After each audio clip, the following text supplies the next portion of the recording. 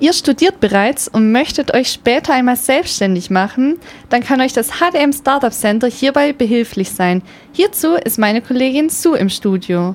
Sue, was genau ist denn das Startup Center?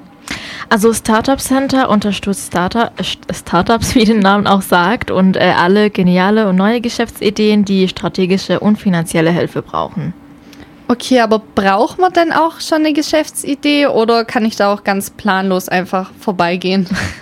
Also man braucht nicht unbedingt eine endgültige Idee, aber man muss zumindest die Struktur, die Idee haben und in der Lage zu sein, sie zu verbessern und mit der Crew auch daran zu arbeiten.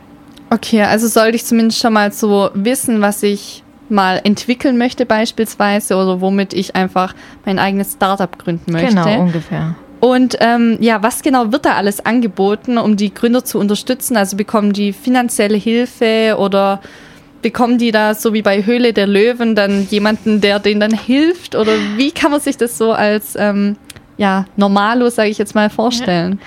Bisschen ähnlich ist das, wie du es gesagt hast.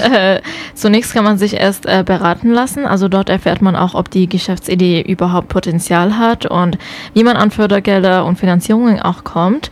Und dann gibt's auch Lehrveranstaltungen und Seminare. Da kann man wirklich alles über sein Business lernen, beispielsweise Design Thinking, Recht, Storytelling, Projektmanagement, Marketing und sogar Public Relations. Und dann kommt natürlich das Allerwichtigste, nämlich Förderungen. Sie helfen euch dann bei der Antragstellung und führen euch dazu, eure Ideen in die reelle Geschäftswelt einzubringen. Okay, also hat man sozusagen eine Rundumbetreuung, dass man einfach nicht alleine irgendwie schauen muss, wie man da vorankommt. Genau.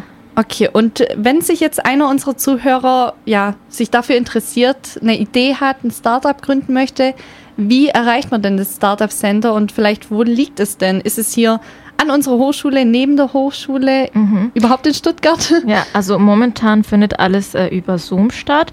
Also sie haben auch einen Sprechtag jeden zweiten Freitag im Monat von 9 bis 13 Uhr, der über Zoom stattfindet.